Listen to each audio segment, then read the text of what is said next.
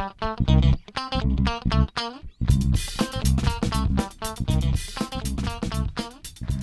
and welcome to IndieWire's Very Good Television Podcast. I'm Liz Shannon Miller at Lizlin on Twitter. And I'm Ben Travers at Ben T. Travers on Twitter. And we come to you this lovely Monday morning. You guys have had some very hard times if you're watching the Sunday night shows last night. We feel for you, man. We've been there. We've been through the wars with you. I love how with The Leftovers, depending on who I talk to, people are convinced that it's the saddest show. It's like this week's episode was the saddest episode. I was like, oh no, I thought it was last week. And they're like, oh no, okay, well, rough morning. Yeah, I mean, that I shout out to the Walking Dead people who are going through some shit right now. I'm sorry, that sounds like last night's episode was a real roller coaster. And yeah. Meanwhile, you know, now that your drama hangover, as soon as your drama hangover fades away this morning, though, you've got Fargo to look forward to tonight. Or do Absolutely. You? Well, you should. I mean, it's great, Liz, right? Right? Yeah. Right? Yeah. Except if you're other people who don't agree with us. There are a couple of people who don't agree with us about Fargo being great, and that appears to be also the vast majority of people watching television right now. Well, that's an interesting lead-in, Liz, because, I mean, do they just not think it looks great, so they're not watching, or do they actually, like, I mean, obviously some people have tuned in and then tuned out. We've got the first 2 episode numbers in front of us, and they're pretty low. Like, yes. The premiere was the lowest since, like, of any episode that's aired so far in Fargo from season 1 and 2 on, and then the second episode was lower than that. They lost another, like, 40% of their viewers, so that's, I mean, I'm not sure. I'm a little surprised that there's such a steep drop-off between episodes 1 and 2. I guess I'm not as surprised that there's a bit of a drop-off between season 1 and 2. So that's kind of what we're interested in talking about today is what's going on with Fargo, because this is a show that won its awards quite deservedly in season 1, has done a thing that a lot of people weren't sure it could pull off in its first season, which was take a really well-established film and find its own unique spin on it. And, you know, this season is really interesting and full of a lot of potential, but it's not even necessarily a ratings issue. It's just like people aren't talking about it. It doesn't have that buzz that you hear that, you know, shows like The Walking Dead or The Leftovers or even The Affair seem to generate. Yeah, and in my mind, because, you know, it's an anthology series, and because the history between the networks, HBO and FX, as well as just the history between Fargo and True Detective, that's the comparison I always want to make in my mind. And when, you know, even for as, you know, questionable, let's say, as the quality of True Detective Season 2 ended up being, the buzz around it was constantly high. People were still talking about it, even if they were talking about how bad it was. And before it, you know, premiered, the buzz was out of this world. And obviously it's got a much higher viewership on HBO than even what Fargo has on FX, you know, through Season 1 and then even in Season 2. But, I mean, the buzz for Fargo, you're right. I mean, it's just, it doesn't seem to be there. And as someone who was more of a True Detective Season 1 fan than a Fargo Season 1 fan, even though I thought they were both great, I was much more excited for the second season of Fargo based only off of the continuation of how they made it, as well as this cast. Like, it just seems great. So I'm not sure where the buzz went. I mean, people liked the first season of Fargo. I mean, there weren't a lot of complaints from audience members, you know, that I was aware of, or, you know, in the ratings necessarily, as well as, you know, in critics. Critics, like you said, the awards, you know, were out of this world, and everybody seemed pretty happy. Yeah, and it's interesting. Like, I mean, we never run casting guides, casting announcements. Really, we never really go like, "Oh man, do you know that this person is starring in the show?" But with Fargo, we did it because that was how good the cast was. Patrick Wilson, Ted Danson, Kirsten Dunst, Jesse Plemons. Like, these are big people. Jesse Plemons especially so this season. That's a mean thing to say about Jesse Plemons. But I do like the fact that he looks like a genuine Midwesterner. Oh, yeah. I mean, he was in Black Mass, too, and he was a little bit bigger, and I think he was in another thing, too. And all of the roles seem to kind of call upon him to need to be bigger. I don't think he's doing this just because he's, like, fat and happy. I think he's doing it for the roles. So, yes, but he doesn't get enough credit for it, for you know, That's true. committing, as you Yeah. will. Well, and Jesse Plemons, I think, is kind of maybe the crux of the debate on whether or not you'd be really excited about the Fargo season 2 or not. I mean, obviously everyone loves Ted Danson, but it wasn't exactly like he saved CSI, and he was on Bored to Death, which ended up getting canceled. So he's not necessarily something that is a proven commodity of, oh my God, this is going to be a ratings bonanza if Ted Danson's on the show. And then Kirsten Dunst has kind of I feel like she's got a bit of a split out there between people, but Jesse Plemons, I feel like if anyone who watched Friday Night Lights, and there seems to be a larger fan base for that, knows he's on the show, would be really excited about it. But then I feel like a lot of other people may not know who he is, and then he doesn't matter, and then it's maybe not as exciting. Well, I mean, actually, this is making me realize something about this cast, which is that the ensemble nature of it is kind of limiting in a way that I think last year we had a conception of when we talked about Fargo. Like the cast of Fargo season 1 was incredible, but there were definitely a couple clear anchors to it. There was Billy Bob Thornton being super creepy. There was Martin Freeman being kind of shifty, and there's Allison Tolman investigating their asses. And that was an easy thing to understand. With Fargo season 2, like, there's a lot of really interesting people involved, but they're all playing essentially secondary roles. I mean, the closest thing we have to a real star is Patrick Wilson, but he's not really anchoring anything. Yeah, and Patrick Wilson is another guy where people know who he is, they recognize the face. I mean, I hope everyone knows that he's a pretty terrific actor, but he's never been kind of a proven commodity or a proven draw. And I think maybe one of the differences between season 1 and 2 is kind of the Billy Bob Thornton aspect of it, where the tone between seasons remain the same, but there's not a Lorne Malvo kind of character where if you went in to see Billy Bob Thornton, you saw him as this character, and you're just like, I have to watch this guy for 10 episodes. Like, you felt that immediately in that first season, and this second season definitely has characters that are intriguing, but they're not quite as, I don't know, eccentric or just kind of grabby as Lorne Malvo was from the get-go in season 1. Yeah. Combined with the star power of Billy Bob Thornton. Yeah, and I mean, the thing is, I really, this is actually something I called out as something I really enjoyed about the first 4 episodes, is that you don't have, this kind of inhuman figure at the center of a lot of the action. Like, there are characters who kind of border on that, but they have humanity and personality to them in a way that shows that the show is capable of evolving beyond its original state. That said, maybe people were really into that. Like, maybe people just wanted to watch Lorne Malvo bust some heads, etc.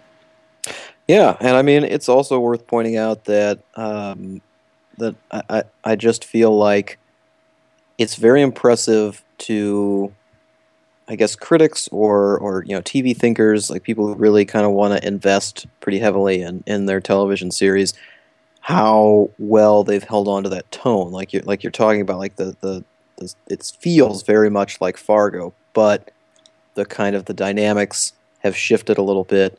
Some of the pressure points in the story have changed, ever so slightly.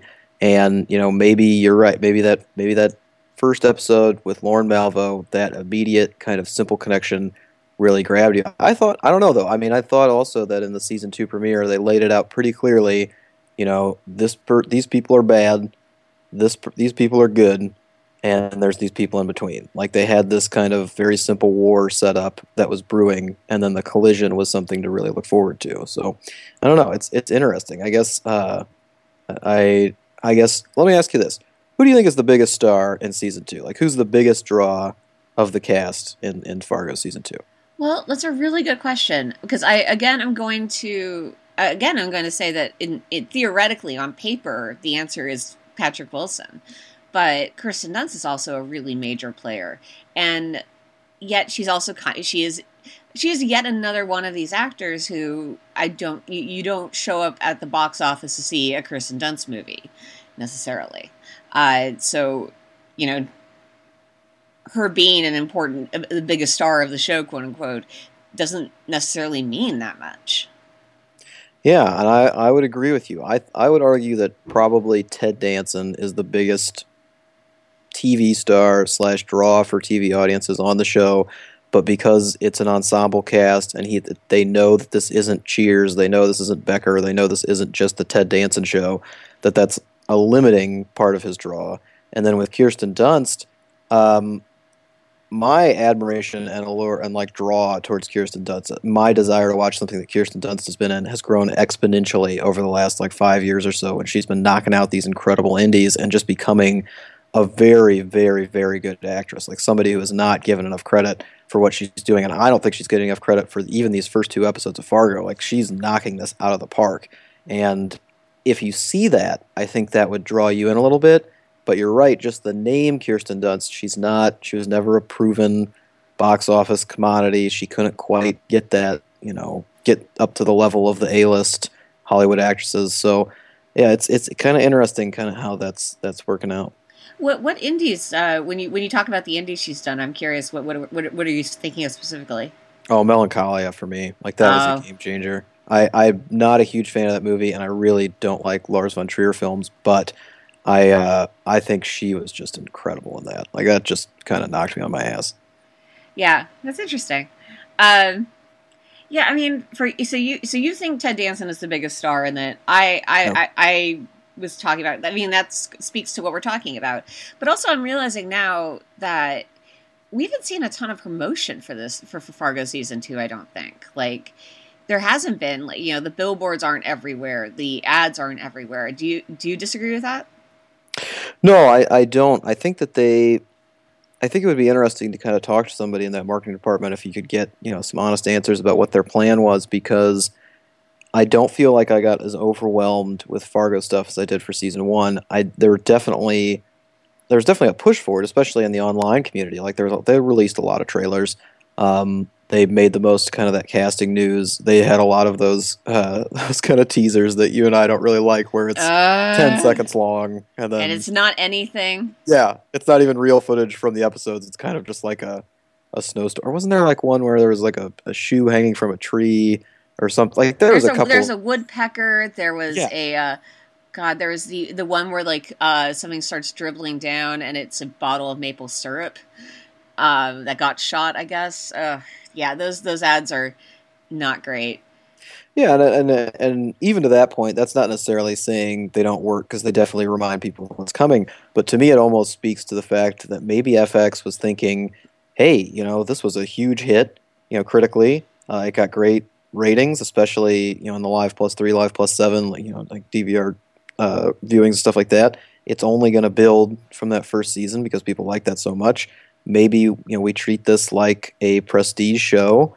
We don't release too much. We just get a little bit out there, and then, people are going to want to find it because it's Fargo. Like they treated it as a brand that was solidified already, or, just trusted it to do a little bit better on its own. But it's a good question. I'm not sure where that was. Well, it's worth pointing out that this is, unlike other shows, this is not one that FX owns. This is some weird hybrid deal between them and MGM, which, I could see being a factor, honestly. It's the way you compare the way that AMC treated Mad Men versus the way AMC treated The Walking Dead, where AMC loves The Walking Dead. It loves it to death because it makes a ton of money, and AMC gets that money because it owns the show.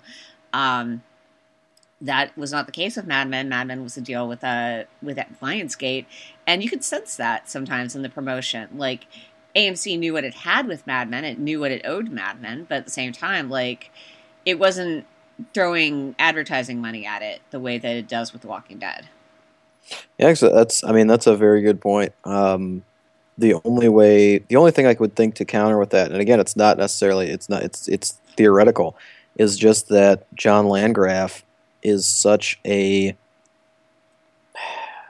prideful and committed person when it comes to shows, and he's very competitive with the other networks. He's always kind of tossing them under the bus, and Fargo was his True Detective, and he wanted it to be his True Detective, and that's what they kept comparing it to. That's why it was so important for them to win, those head-to-head showdowns at the various award shows, which I think only ended up happening maybe once or twice, but Fargo did. They did it, and he's always been kind of talking that up and very proud of it, and the way they kind of tease it at the TCAs, and various other areas where when they talk about Fargo, when they do speak about it, I feel like they take a lot of pride in that being on their network. That being said, when it comes to actually spending the money, it may be a different story, like you said with the marketing. So Yeah. No, that's a very good point. I don't mean to say that FX doesn't like Fargo. I think FX has a lot, right. really is passionate about the show. Actually, I believe this was Landgraf. Correct me if I'm wrong, but at TCAs this year, he laid out there are three criteria for keeping a show on the air, and so it's not a science necessarily, but in general, if they want three, there are three different groups of people that they look to. There's FX itself, there's the audience, and then there's the critics. And if two out of three of those like the show, they keep the show. So that's why The Americans is still on the air, even though it doesn't have the ratings draw. It's why The Strain is still on the air, because audiences and FX are passionate about it. It's why The Comedians is not on the air, because maybe FX really liked it, but that show, despite all your hard work, Ben, did not do well critically, and did not also get the audience. Yeah, that really bummed me out. Yeah. I actually, as soon as you laid out that argument, which obviously I'd heard before the TCAs, but my mind immediately went to, well, what about the comedians? Everyone loved that, FX and the critics, and I was like, wait, no, it's pretty much No, you that's were the just critic. me. You were the lone defender of the comedians, and the comedians loved you for it. And I mean, I didn't dislike the show. I thought it was really interesting. Um, but yeah, and here's the thing. I just realized to myself, the comedians. I think one of the problems with comedians was that it kind of was coming out in a time when there was an awful lot of showbiz parody comedy in the world. Like, so many shows, it seems like, really dig into the topic of making fun of Hollywood, and that so there might have been some sort of overwhelming factor there. But here's another factor. Is Fargo struggling right now just because it's coming on at a time when, as we just mentioned earlier, there are four premium dramas on Sunday nights that are really compelling? I mean, it's a fair point, and it's also, I mean, it's important to remember the season one aired in April and May, and then it ended in June.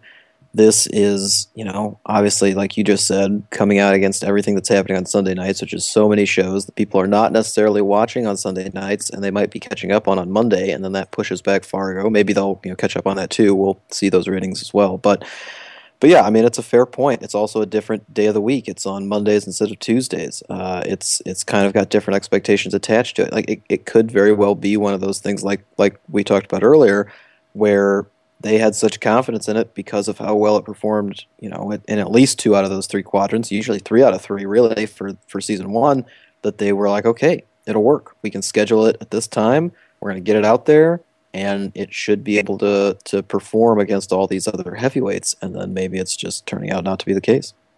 Yeah, yeah, and that's a good point about about the change in day as well. But it also reminding me that it started in April reminds me that, oh yeah, so what could have possibly been airing around the same time? Oh, just Mad Men and Game of Thrones. Like, Yeah, that but those that's not that's pretty. I mean, I guess it was only those two shows. It wasn't four shows. Um, and not everyone is watching. The same people who watched The Affair aren't necessarily watching The Walking Dead or no one watches everything. Even we don't. So pretty close though, Liz. pretty close. We do our best. I feel Uh, like that's one of the interesting things, though, is kind of where you might find the crossover, especially if you're looking these shows as being kind of critical success.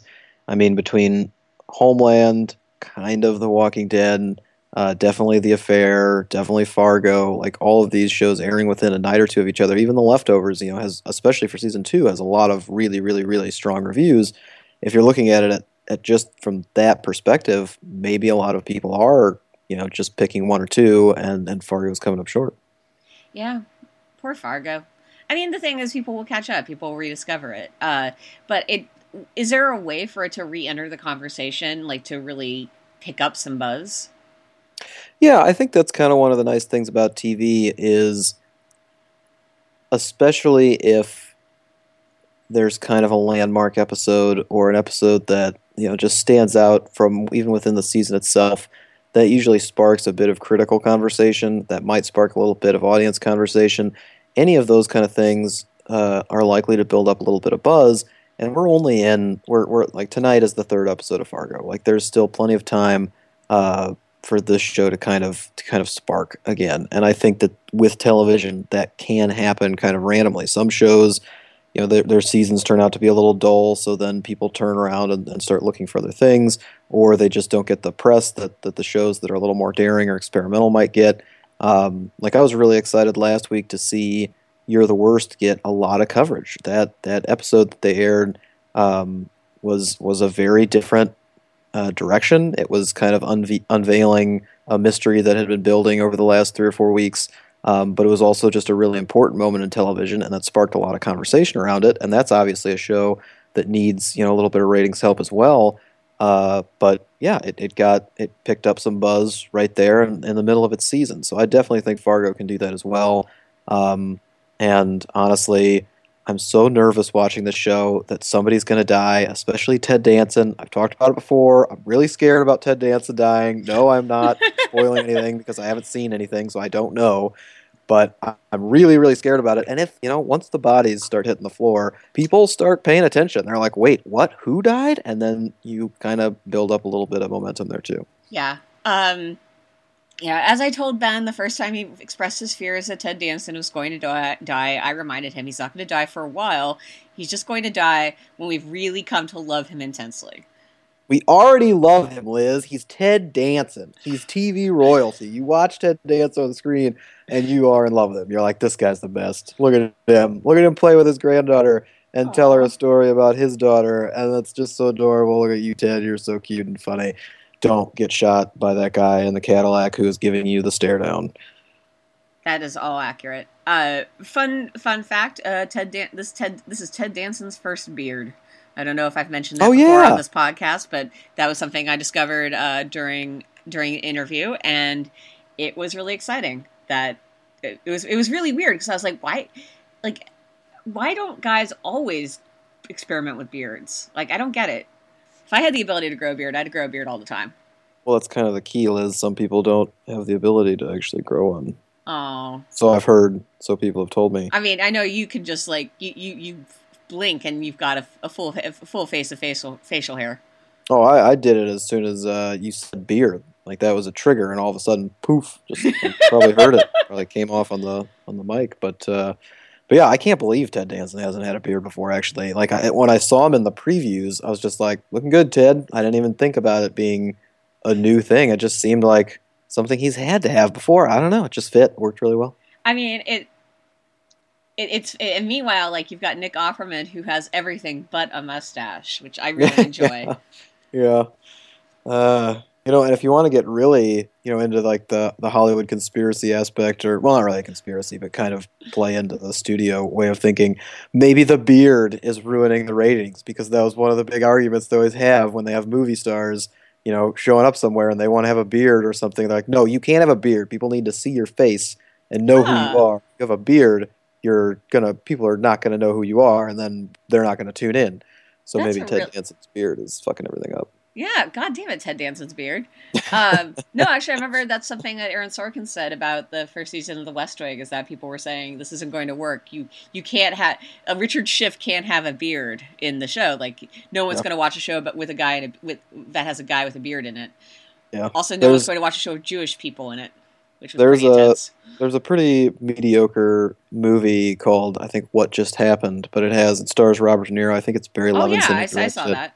Yeah, and there's this big scene in the middle where Bruce Willis is having a fit in his dressing room because he wants to have a beard for this role, and they're telling him, you can't do it because no one's going to recognize who Bruce Willis is. And he's like, are you kidding me? I'm Bruce Willis. People will know who I am. But, it's just kind of one of those Hollywood things. Yeah, so weird.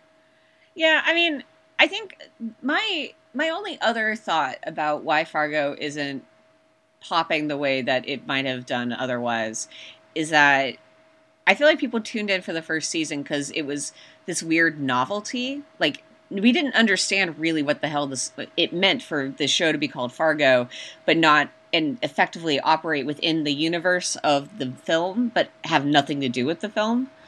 And so if we had that it was a novelty in season 1, and season 2 is just like, oh, good, more Fargo. And I think that might be a damper on the excitement factor. And yeah, I think that's a very good point.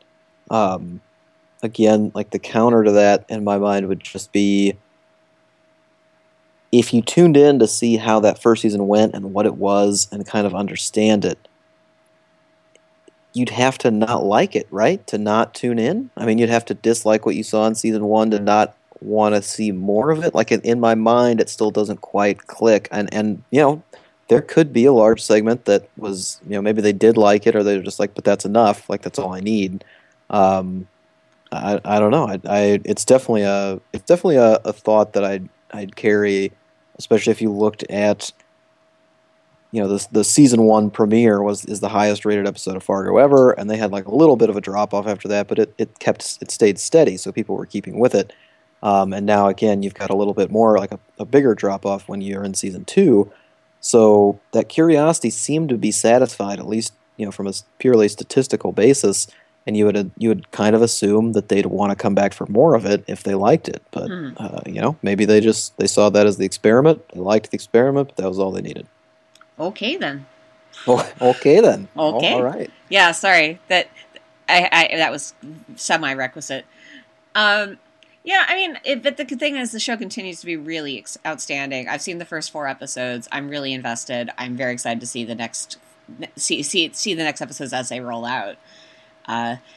It's going to be a ride, I think. Yeah, I couldn't agree more. Like I said, I'm current. Like, I've seen the first 2. I'm doing the episode reviews, so I'm about to watch that 3rd episode. Get ready for tonight. But yeah, I'm really impressed with the quality of the show. I'm really impressed with all of the actors. I love kind of how it's been establishing what's to come. But while they're establishing that, it doesn't feel like work. It doesn't feel like they're just setting things up. There's payoffs in the smaller scenes as well. And again, like this community, this Fargo aspect of it is so enticing to me. Like, I just love spending time with these people, so I want to keep doing it. Especially, and I think you had this great line in your review of this, like how nice it is, like how rewarding it is to be able to watch a protagonist and not feel bad about it, like to be able to root for somebody without any guilt. It's not an anti-hero. It's Patrick Wilson. He's awesome. He's the all-American man / patriarch, whatever. Like, and his wife is fantastic. I mean, they're just, the family is something that you want to root for, and there's nothing bad about it. So that's really refreshing to watch on TV these days, especially in a prestige drama like this. Yeah. Man, Kristen Milioti's so good.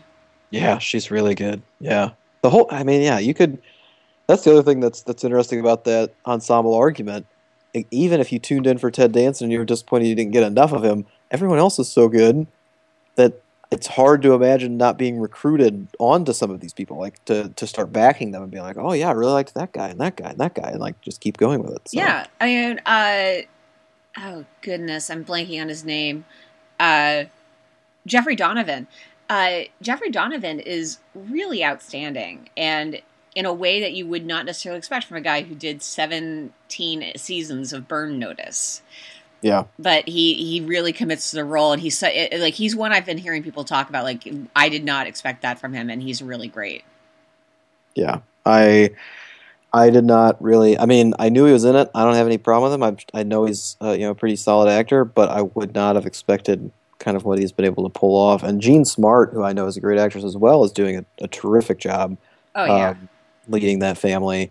And then some of those smaller characters that they cast. His is it his older or no? The second oldest brother, the second brother in the family. Just Bear. A great piece of Bear. Just a great piece of casting there, and doing obviously he's doing some tremendous work. I love everybody in Ed. In Ed's Meat House, Jesse Plemons' Meat House or Butcher Shop or whatever. All those people are just perfect. They just fit right in, and they've got like the great back and forth going. I mean, yeah, there's a lot to really admire about this show, and yeah, I mean, I've read the negative, the 1 or 2 negative reviews that are out there, And it's just one of those things where I just disagree. It's just I kind of get what you're saying and where you're coming from, but I don't agree with it. Yes. So that being said, Ben, what was the best thing you watched last week? Well, I may have mentioned this before, but I think it bears repeating that if you have any interest in horror shows or comedies or horror comedies or Bruce Campbell as a person slash actor, then you need to watch the first episode of Ash vs. Evil Dead. Yeah. You can finally talk about it now, can't you?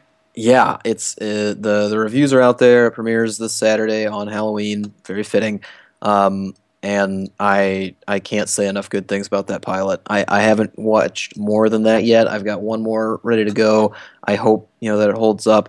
But I mean, the pilot is so satisfying for anyone who's enjoyed kind of more of the Army of Darkness style Evil Dead, or a little bit Evil Dead 2 than the original. It's not quite as dark or graphic in some of the really hardcore horror elements of it, but it should still make everybody happy who's at all interested in that. And it's just really well done. Like, it's a very good pilot and setting up what's to come, introducing really intriguing characters, great diverse cast. I honestly can't say enough about it. Very inventive direction too from Sam Raimi. Like, you see a lot of directors, kind of coming over to do a pilot for TV that are well known from film, or that are just well known directors in general, and they often put their own stamp on it in a certain way, or you might be able to tell, like, oh, okay, I can kind of see the influences a little bit.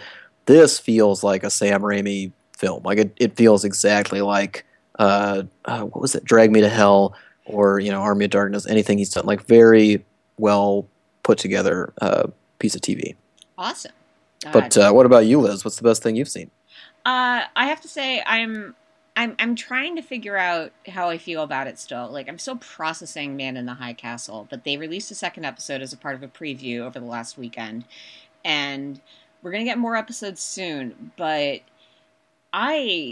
it's such a dark show, and it's such a smart show, and I don't know if it's an emotionally gripping show, but certainly there are some choices that they make in the second episode that are really grabbing and really just it's so interesting. It's such an interesting show, and it makes I kind of wish the casting was a little better. There are a couple of actors who I don't think really grab me the way that I want them to, but I continue to be really interested to see where it goes with that. Yeah, no, that's definitely a fair point. I mean, that's definitely a strong aspect of that show. I mean, the premise is so good. Right. And so just seeing where they take it is going to be the important fact. Agreed. So Ben, what's the next thing you're looking forward to? I'm gonna do a twofer because I feel really guilty about one, and I also kind of I don't feel like I have enough knowledge on the other one. But I'm very curious about the ABC drama Wicked City. Of course you are. I am an admitted fan of at least the first season, probably 2 seasons of Gossip Girl. And Ed Westwick was so good at being kind of the creepy, rich douchebag on that show, but with his very own signature twist. I'm kind of interested to see how he plays like a serial killer or something weird on this 1980s anthology series. But even more than that, the fact that Erica Christensen is following up Parenthood, Jason Tatum's family drama, with this really dark looking anthology series set in the 80s, where she's like some sort of Bonnie and Clyde style lover murderer with Ed Westwick. It's nuts to me. Like, it's one of those things where it's kind of like, it's not the bonkers TV that you talk about all the time, Liz, but maybe it's my kind of bonkers TV where it's like, I just don't understand how this ever got off the ground, how everyone came together for this kind of thing, and I just need to see how it plays out. Fair enough. I fully 100% will let you have this one, because it just looks like Aquarius without David Duchovny to me, and it looks super boring as a result. Well, yeah, I mean, anything without David Duchovny. If you think of something as it should having David Duchovny, and then there's not David Duchovny, then that's incredibly disappointing. Yeah. But to give myself a little more credit, or not credit, to give myself a little more respectability, I guess, I am also very excited for the returned season 2 premiere on Sundance TV. Also, this Saturday, October 31st, our deputy editor, Eric Cohn, already reviewed this when it premiered at TIFF and loved it. Thought it was, I think, did he say it was the best mystery on TV? Was that what he's. Yeah. Yeah, and then Yeah. he got mad at him because he was clearly not including the leftovers in his assessment. Yeah, I thought that was a bit of an oversight, but everybody gets a little excited when they see some good TV, so it's all right. But yeah, I'm still very excited to see what the return has in store for season 2. Hooray! Yes, I think that one's going to be. That's a guilty one for me. I feel like I need to sit down with the Returned properly, and this might be the thing to kick me off into doing it. Yeah, who knows? I mean, it'll be out there. You'll be able to check it out. Yeah. But yeah, Liz, what are you looking forward to this Halloween week? Nothing Halloween related, really. But I'm gonna also do a twofer because why the heck not? You got to. Yeah. So I'm gonna at some point today watch Supergirl again. I saw the pilot a while back, but I didn't really engage with it, and I feel like it's a really strong show. The reviews have been really strong for it, and I enjoyed watching the pilot the first time back when I did it. And I think there's a lot. Again, I've talked before about like I just really enjoy watching a nice show where everyone is happy. And Supergirl definitely, or not nice show where everyone's happy. Supergirl definitely isn't trying to really dig into the darkness of the human soul. It's a show about a girl who wants to make the world a better place, and that's nice. I like things that are nice. I'm a nice person in general. So It's true. It's very true. And it should be noted that that Supergirl is not the Zack Snyder / Christopher Nolan version of Supergirl. It's very much Greg Berlanti's show. Though hell, if she does end up snapping some necks, I won't be that upset. Oh my god, can you imagine if she did that? Like, especially if it was the second episode, like the pilot's all lovely and fun, and then in episode 2, she's just cracking people's necks. Well, it's one thing I want to say about Greg Berlanti's take on the DC universe. The shows that he does do have a real engagement with the question of are we killing people? Is that a thing? Like, this is actually a major part of Arrow in season 1. He's just like, hey, I got this bow and arrow. I'm going to shoot some dudes. And then eventually, by the end of season 1, he's like, whoa, I've become a murderer, and that's not cool. So season 2 sees him kind of like trying to be like, I'm not going to kill you this time. And that's a real struggle for him the whole season long. Some might argue it gets a little repetitive, but, the point is that there's a dialogue in play with the human cost of being a superhero in the Berlanti universe, and I don't think Supergirl is going to shy away from that. I would question how long it took him to realize that he was murdering people, and that maybe that was a bad idea, but he's murdering bad people, Ben. Well, that's true. I mean, if I sat through Dexter and trusted him as a hero, then that's fine. Arrow. Yes, because Arrow and Dexter are like the same show. Potato. Potato. The other show I'm gonna just I need to sit down with, and I've been not doing it, and I feel bad about this. But point is, I'm going to sit down at some point this week and watch a couple of episodes of Flesh and Bone, which is this very intriguing drama coming up from Starz, created by Moira McTaggart. Hyphen something, but she's an Emmy winner after working on Breaking Bad. She wrote some incredible episodes of that show, and this is her new ballet drama, which looks like Black Swan but without the crazy, just the incredible dark, incredible darkness of the human soul. So I'll watch that after I watch Supergirl, because God knows I shouldn't be happy for too many minutes in any particular day. Yeah, I was going to say 2 points. First, reverse the order, though, so you can end on the happy note instead of the sad note. Maybe that is what I should do. Good point, Ben. Good point. And then 2, Moira McTaggart is such a great Irish name. I mean, just hearing you say it is fantastic. It might not be Moira McTaggart. Moira McTaggart might be. Well, if it's not, that needs to be a character on a show or something, because it just screams Moira McTaggart. That's fantastic. No, I think Moira McTaggart is the name of the character that Rose Byrne plays in X-Men First Class. I think that is a X-Men character. She's not Irish at all. Shit. Well, Rose Byrne is Australian. That's close enough. I feel like that's very far away, both like literally and figuratively. Moira Wally Beckett. All right, yeah, that's different. Yes, that is a different thing. I hope she is as talented as Moira McTaggart. The word is fun to say.